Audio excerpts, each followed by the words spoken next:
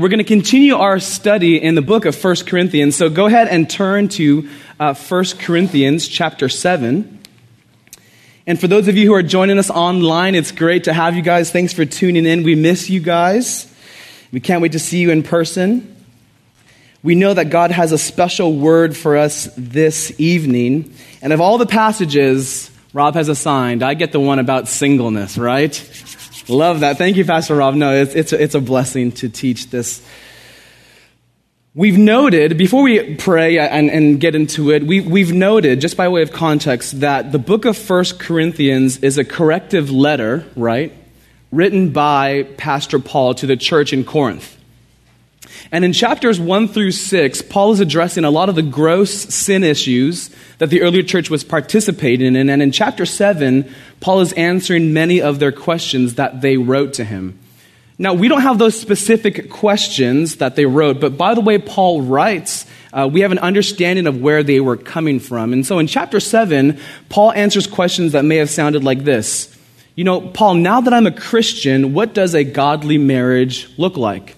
Or is it permissible for me to get a divorce?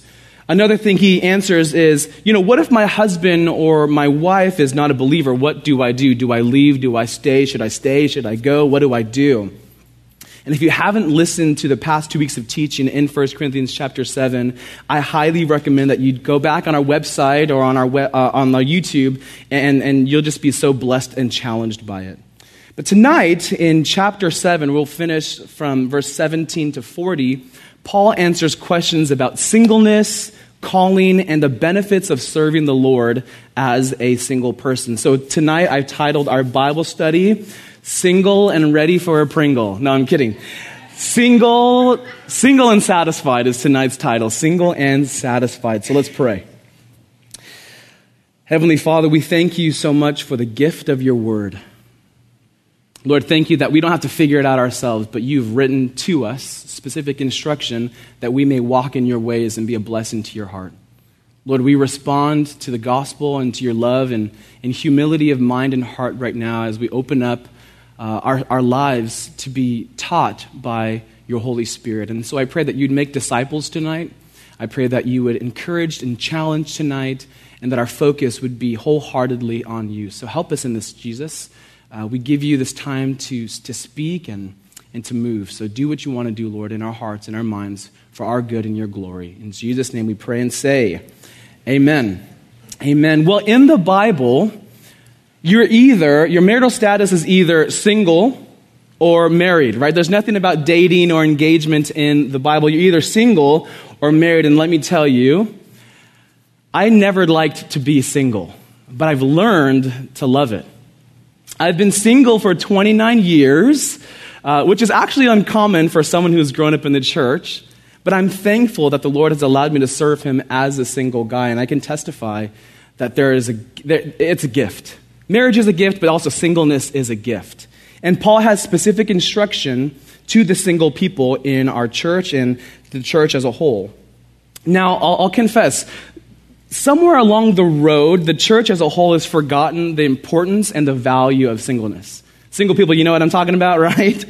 There seems to be a stigma floating around that if you're a Christian single person, that there has to be something wrong with you, right? It's like, how come they're not married? Like, what is actually wrong with them? And I get it, right? I love love. My family loves love. In fact, I have 4 brothers. I'm the second oldest out of 5. And they're all married with kids. And I'm just like, Lord, like, I love loves too. You know, I'm just serving you. Where's my ring, God, right? And I get it. When people are asking, so why are you single? They're not rubbing it in my face. They love love and they experience joy and happiness in their marriage relationship. And they want me to be a part of that joy or experience that joy.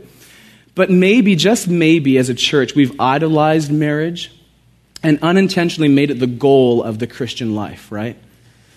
Well, tonight in our study, we're going to see Paul command and encourage believers to wholeheartedly serve the Lord in whatever marital status God has gifted to us. So the goal for this evening is to honor Jesus by taking the truths we learn in 1 Corinthians chapter 7 and rightly applying it to our lives. And to help us in this goal, of honoring Jesus, of taking these truths and applying it to our lives, we're going to talk about 4 different things. And we'll read chapter 7, verses 17 to 14, section by section. We'll comment on it. And then at the end, we'll come back with some application and direction for our lives. So the first point here is in verses 17 to 28. And it's the whole idea of serving the Lord as you are called. So in verses 17 to 28, let's read it. Paul's big idea is serving the Lord as you are called. Let's read this here, 1 Corinthians chapter 7, starting verse 17, all the way to 28. But as God has distributed to each one, as the Lord called each one, so let him walk, and so I ordain in all the churches. Was anyone called while circumcised? Let him not become uncircumcised. Was anyone called while uncircumcised? Let him not be circumcised. Circumcision is nothing and uncircumcision is nothing, but keeping the commandment of God is what matters. Verse 20. Let each one remain in the same calling in which he was called. Were you called while a slave? Do not be concerned about it, but if you can be made free, rather use it. For he who was called in the Lord while a slave is the Lord's freedman. Likewise, he who was called while free is Christ's slave. You were bought at a price. Do not become slaves of men. Brethren, verse 24, let each one remain with God in that state in which he was called. Now concerning virgins, I have no commandment from the Lord, yet I give judgment as one whom the Lord in his mercy has made trustworthy. I suppose, therefore, that this is good because of the present distress, that it is good for a man to remain as he is. Are you bound to a wife? Do not seek to be loosed. Are you loosed from a wife? Do not seek a wife. But even if you do marry, you have not sinned, and if a virgin marries, she has not sinned. Nevertheless, such will have trouble in the flesh, but I would spare you. So the big idea in this section, in chapter 7, verses 17 to 28, is that you need to walk in your calling. So Paul writes with understanding that God has graciously gifted us with the opportunity of obedience in the state in which we received the Lord.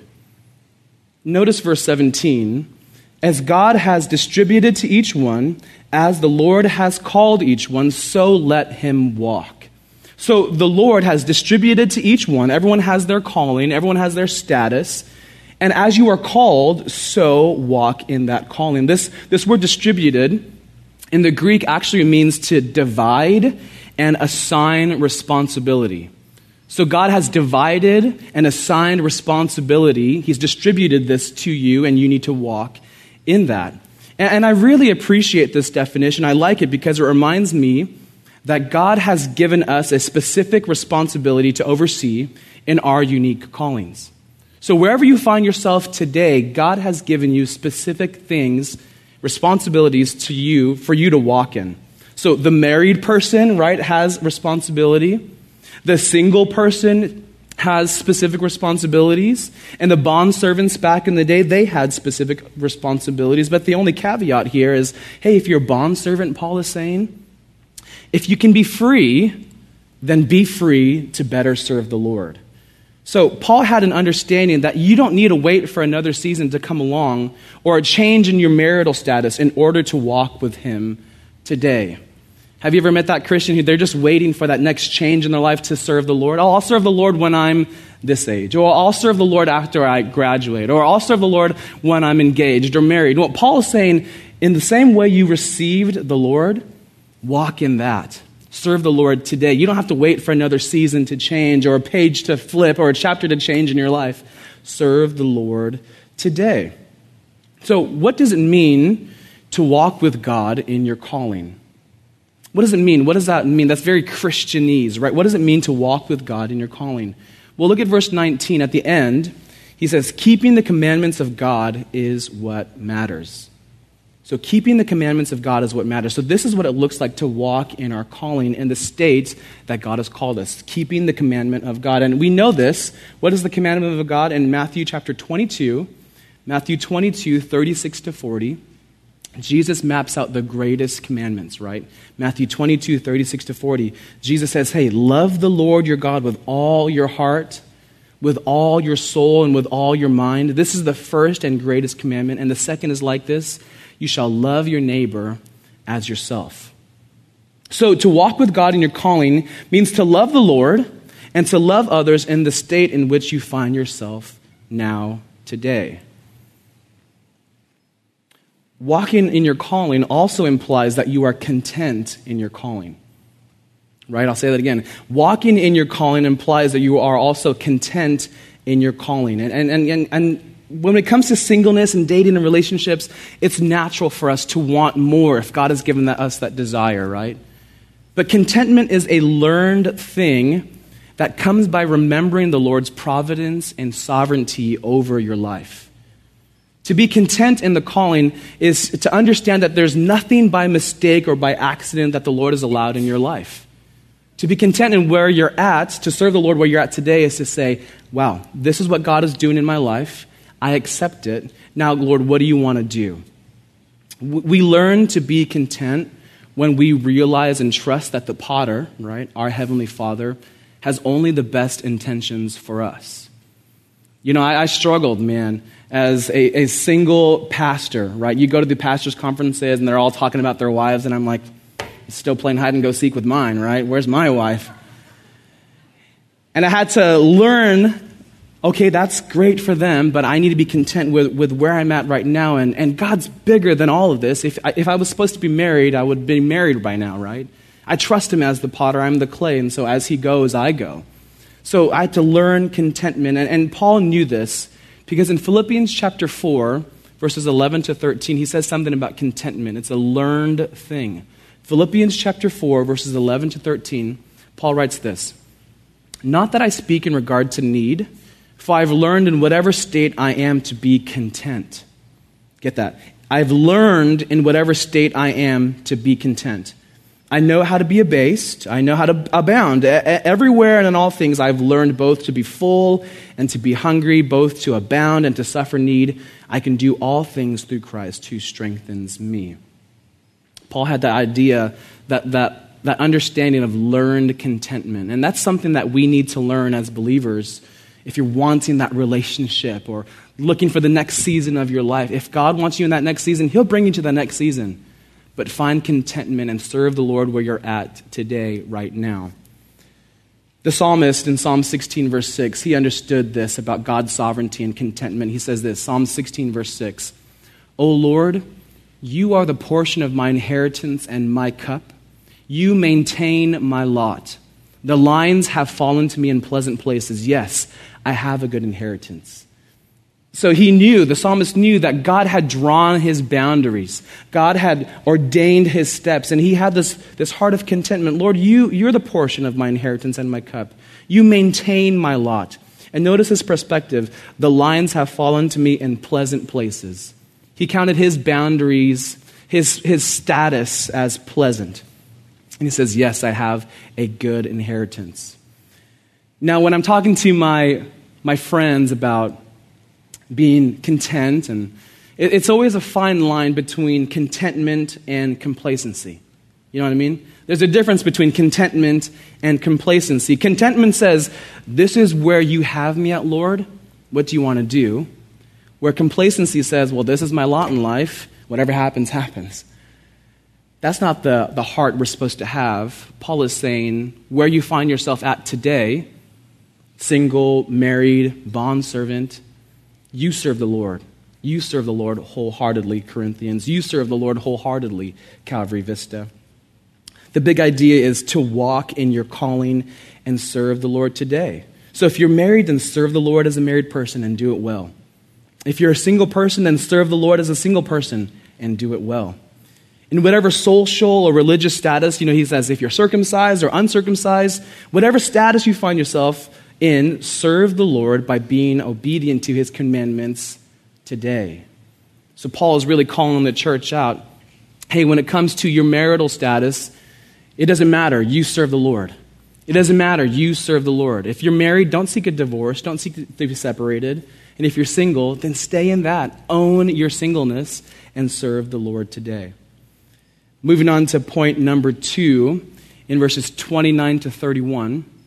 Verses 29 to 31, Paul gives us the reason why we should serve the Lord. Why should we serve the Lord? I'll read it here. 1 Corinthians chapter 29 to 31. But this I say, brethren, the time is short, so that from now on, even those who have wives should be as though they had none. Those who weep as though they did not weep, and those who rejoice as though they did not rejoice, those who buy as though they did not possess, and those who use this world as not misusing it, for the form of the world is passing away. So why should you serve the Lord in your calling today? Point number 2, the time is short. The time is short. Paul is not saying, hey, ignore your marital responsibilities. Ignore your earthly responsibilities. He's not saying that. Rather, he writes he writes that our mindset in the midst of these responsibilities should be that of eternity is near and that time is running out. So why should you own your calling and not look for the next season of life? Because the time is short and you need to redeem the time. Paul will unpack this in Ephesians chapter 5, verses 15 to 17. Ephesians chapter 5, verses 15 to 17. He says this, "See then that you walk circumspectly, not as fools, but as wise, redeeming the time because the days are evil.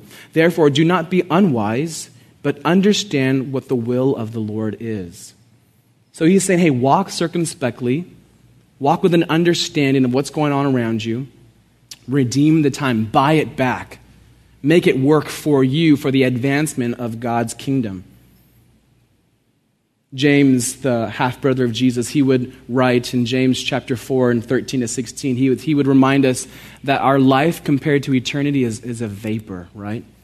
It's a passing little vapor. Any Febrezers out here? Yeah? Febreze, just a vapor, right? Our life compared to eternity is just a quick scent gone. It appears for a little while, James says, and then it vanishes away. And I love being reminded of this quote by the preacher, famous preacher, C.T. Studd. He said this about life. You only have one life. It'll soon be past. Only what's done for Christ shall last. And I love that. C.T. Studd had that same heart of Paul, the same heart of Jesus, of, hey, we only have one life, and only what's done for Christ is going to last, so I'm going to use it for him. Paul says, hey, redeem that time. Paul says to the Corinthian church, in your marital status, wherever you find yourself at, serve the Lord. Why? The time is short. Now, it's been, 2,000 years, but we're 2,000 years closer to the return of Christ. And that needs to be our mindset, believers at Calvary Vista. The time is short. So our mindset in the midst of our responsibilities, marital responsibilities, single responsibilities, homeowning responsibilities, is that Jesus is coming quickly. Am I buying back the time? I love what Psalm 90, verse 12, the psalmist in Psalm 90, verse 12, it's a prayer. He says, so teach us to number our days that we may gain a heart of wisdom. Oh, I love that. Teach me to number my days that we may gain a heart of wisdom. So Paul's big idea, moving on, hey, walk in your calling, serve the Lord today. Number 2, why should you serve the Lord? The time is short. In our next section, we're going to camp out here because I think this is where the Holy Spirit wants to camp out in. In verses 32 to 35, we have the advantages of serving the Lord as a single person. Ooh, the advantages of serving the Lord as a single person. This next passage has something. It has been a passage that the Lord has used to minister to me, to keep me on track, to keep me focused, and to give me a vision for my life. So he says this in verse 32 to 35. But I want you to be without care. He who is unmarried cares for the things of the Lord, how he may please the Lord. But he who is married cares about the things of the world, how he may please his wife. There is a difference between a wife and a virgin. The unmarried woman cares about the things of the Lord, that she may be holy both in body and in spirit. But she who is married cares about the things of the world, how she may please her husband. And this I say for your own profit, not that I may put a leash on you, but for what is proper, and that you may serve the Lord without distraction. So Paul's main thought here in this passage, in this section of Scripture, there's advantages of singleness, and the advantages is this: wholehearted and undivided focus in serving the Lord. As a single person, you can have wholehearted and undivided focus in serving the Lord. I love this. Paul's just a realist. We know Paul's testimony. He was part of the Sanhedrin, the 70, which means by law, he had to be married. And so we don't know what happened to his wife. Maybe she left him. Maybe she passed away. But Paul understood what it meant to be married. And now writing this, he's a single guy, and he's just real. It's better to serve the Lord as a single person because you can have wholehearted and undivided focus in serving him. So Paul understood that there were God-given responsibilities and cares for those who are married. This word care, it's really interesting. The definition in the Greek is to be anxious for or to be worried about. It has the idea of having much on your mind. You ever feel like you have 37 tabs open in your mind? Yeah, right? To have a lot of cares. It's to be anxious for, to be worried about the cares. So when you're married, you have more on your plate and rightly more to worry about and to be anxious for. And that only multiplies when you have kids, right? Now, the blessing of being a single guy is that my brothers all have beautiful children, right? But I have the ability to be like, they stink. Or it's they need to go and take a nap. You can take them, and I can go do what I want to do. Where they would be like, hey, can you babysit so I can do this? I'm like, no, these are your responsibilities. I'm going to go preach the gospel, right? And so there's an advantage of singleness, Paul is saying, that you don't have to be worried about the children. You don't have to be worried about your wife. You don't have to be worried about those, what you want to eat. And you don't have to be worried about dancing around her insecurities and, all the different things that come with the relationships. Paul says you can just serve the Lord. Just go for it.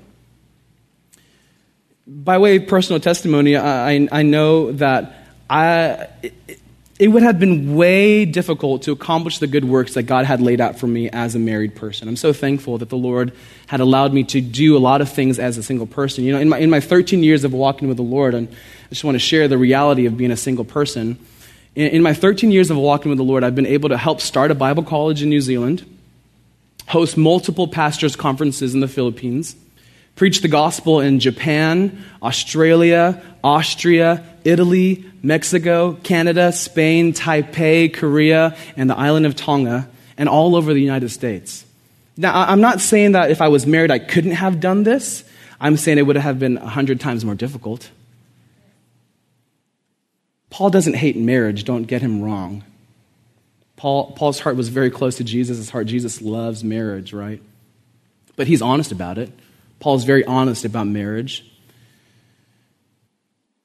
In our church, in the church as a whole, I know that there is a weird thing if you're, single. But can we reverse culture and understand that singleness is not to be condemned but celebrated? I've been deeply wounded by well-intended believers in trying to hook me up or fix me up a date. I feel less than, right? And it's just like, no, don't condemn me for being single. Celebrate with me that I'm a single man. Paul doesn't hate marriage. He's honest about it. Singleness is not to be condemned, but celebrated. Rob noted 2 weeks ago that single people can be way more effective than married couples. Just they have more time on their hands, the ability just to freely move about. Rob also mentioned 2 weeks ago that those who are single have less distractions. They have more opportunity to serve the Lord, just to get up, to go, buy a plane ticket, and go wherever the Lord calls them to go. And Paul chose a life of celibacy for the sake of the gospel. And Paul saw his ability of singleness as a gift from the Lord. And it stemmed from his mindset of, hey, my body belongs to the Lord. My whole life belongs to the Lord. Part of this gift of his celibacy was learning, right, to keep his sexual tensions under control. And he also writes earlier in the chapter, hey, if your sexual drive is going to be a constant distraction to you from serving the Lord, then just get married. By all means, get married. He would write, singleness is better, but if your sexual desire is a distraction, by all means, go for it. Get married. And he also writes, if you're married, your focus, your cares, they're multiplied. You're divided in your mind. And Paul would close out here in verse 35. And this I say to your own profit, speaking to the single people and the people in the church, right? Not that I may put a leash on you, but what is proper, and that you may serve the Lord without distraction. That's Paul's heart right there. Hey, the time is short. We just talked about that. So serve the Lord without distraction. He's calling really the single people. This passage has been used to call me out of not trying to put myself out there or manipulate situations and so that I meet a person.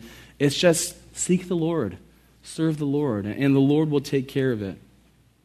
And here's a word to those who have desire to get married, that celibacy is not your gifting in the long run. Maybe it's just a gift for this specific season. Just keep your eyes on Jesus. Keep your eyes on Jesus. If the Lord has put that desire in your heart to get married, you don't have to manipulate the situation in order to meet somebody. God's bigger than that, right? The Lord knows the desires of your heart. Speaking to my single friends in here, God is really good at bringing two people together. He is. He's really good at bringing two people together. If the Lord has promised you something, then wait. In my journals, when I was helping to start the Bible college in New Zealand, when I was 19 years old, the Lord spoke to my heart and said, Aaron, I'm preparing you to be a pastor and a husband and a father. That was when I was 19, so that was a decade ago. Still no ring, right? Now, praise the Lord, I'm in a relationship right now. Her name is Ellen. She's the best. Pray for us. Actually, 2 days ago, we just celebrated 9 months of dating, which is huge, right? But a decade of waiting and serving the Lord. To my single friends out here, as the Lord is giving you this gift of singleness, pursue sexual integrity and purity. Don't obsess and idolize marriage or the idea of marriage. In the time that you have as a single person, lean into the Lord and cultivate healthy spiritual disciplines. Learn to hear his voice. As a single person, understand your calling, your vision that God has for you, and then deploy your giftings. Single people in our church, lead us. Lead our church. You guys are untethered by many of the distractions that married people have. So get vision from the Lord and let's go for it. Man, if we can utilize the singles in our church for the advancements of the kingdom, we're going to explode. We're going to explode. Joseph, while he was in prison as a single man, received vision for his life, right? Jesus, he was single, right? Changed the world for all of eternity, single man. Paul, he wrote almost half the New Testament. Awesome man of Lord, single guy. Redeem the singleness. Use it for God's glory. Single people in here, be about it.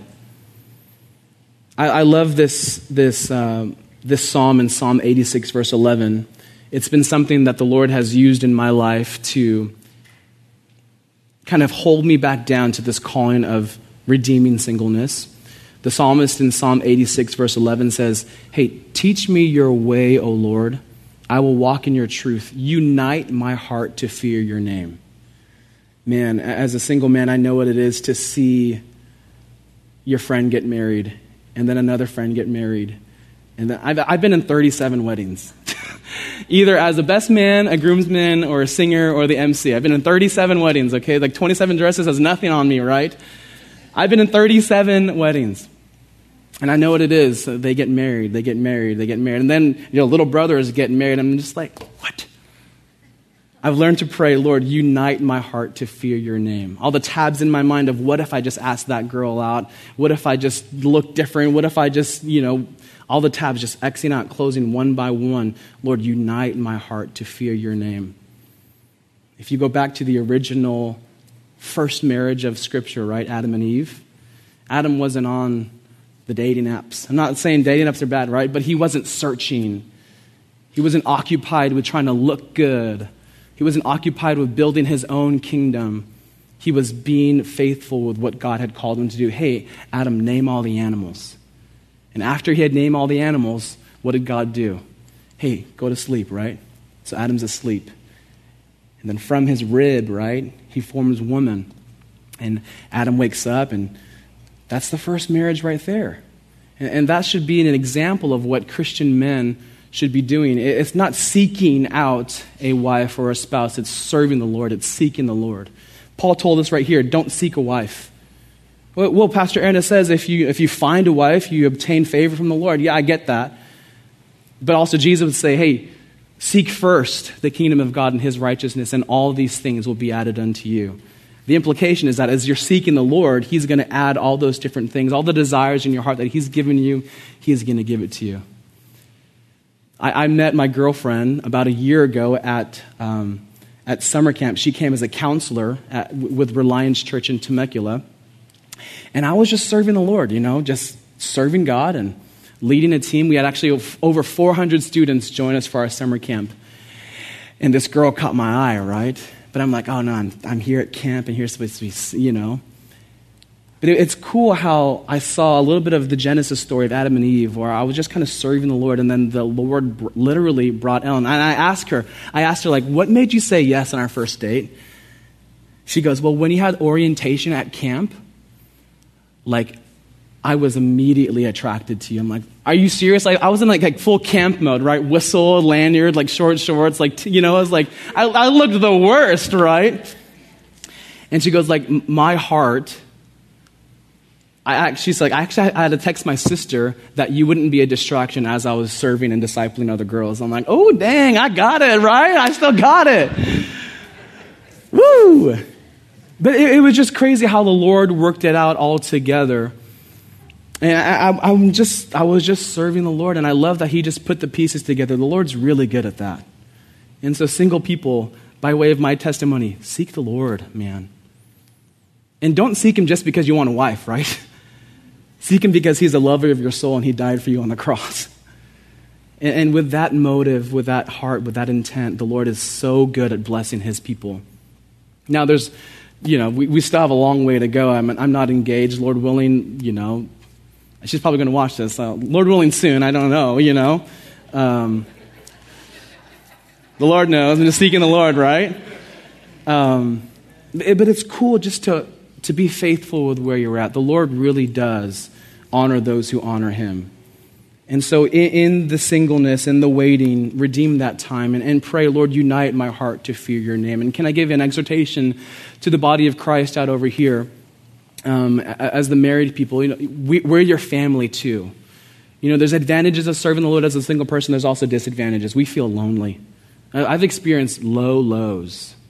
As my brothers are getting married, as they're having their third and fourth kid, I'm like, oh my gosh, right?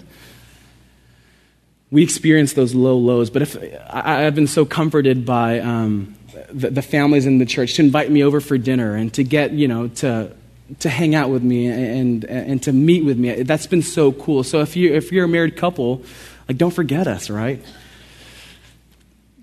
Maybe we can celebrate singleness together with, hey, after you're done serving this, come and have dinner at my house. And we get a picture of what a family should look like, a godly family should look like. I would love that for our church, not to separate the singles and the marrieds, but if we're the body of Christ together, that includes us too.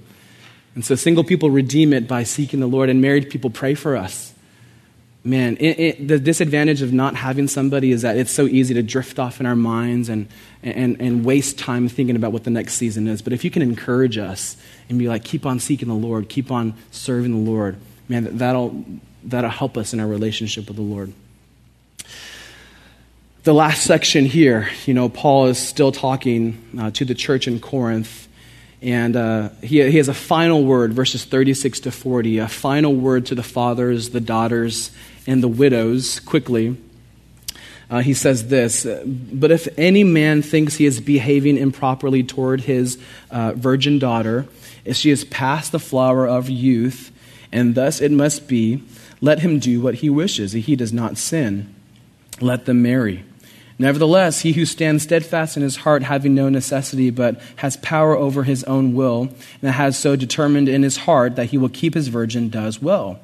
So then, he who gives her in marriage does well, but he who does not give her in marriage does better.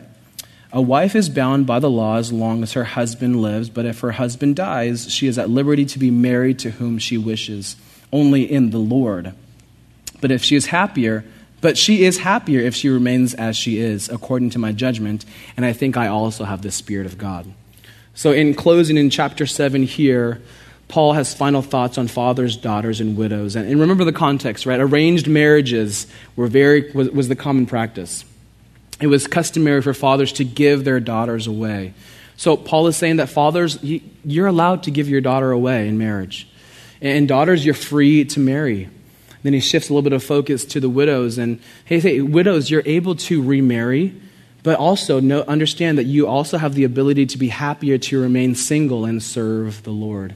So Paul is addressing the church, and I can almost imagine them like, oh, finally we get instruction from the Lord of what's going on.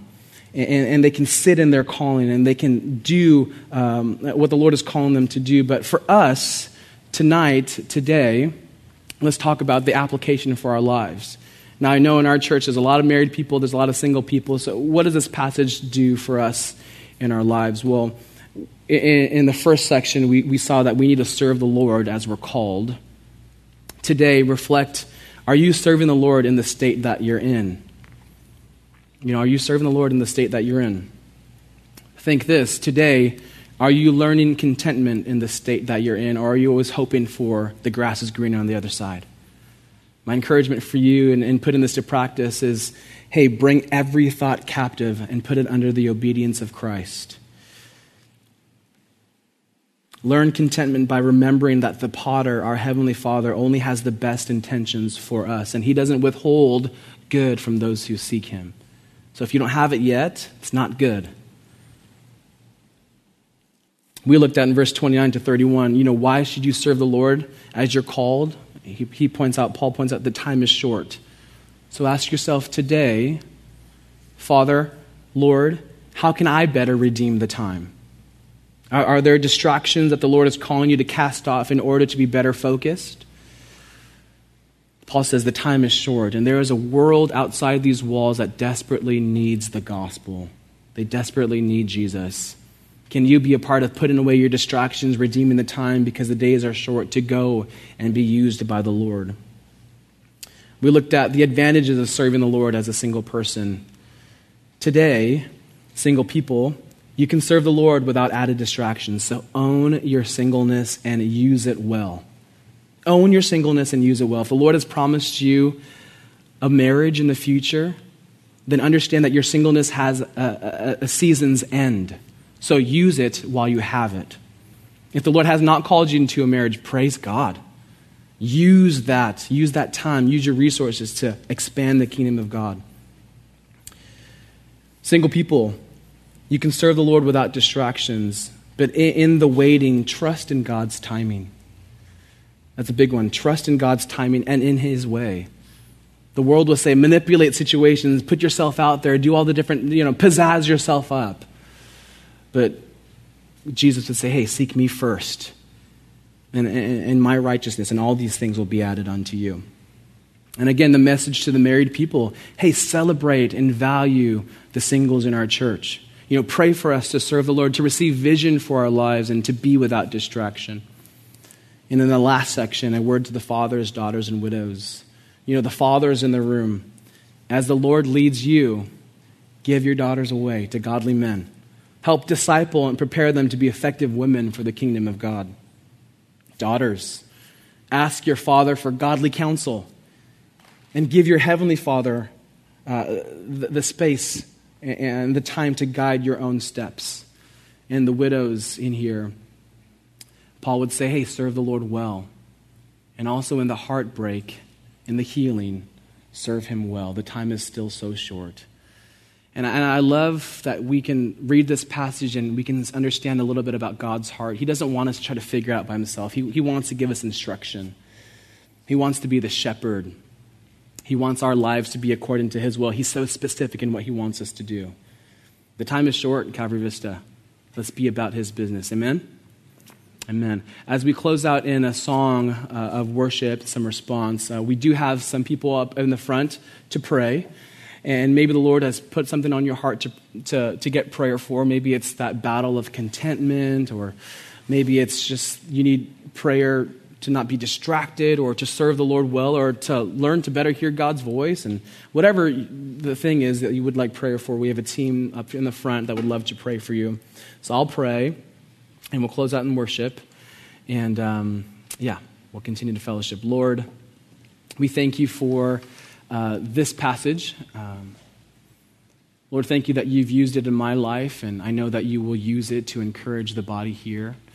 We trust that you'll take us and you'll mold us and shape us.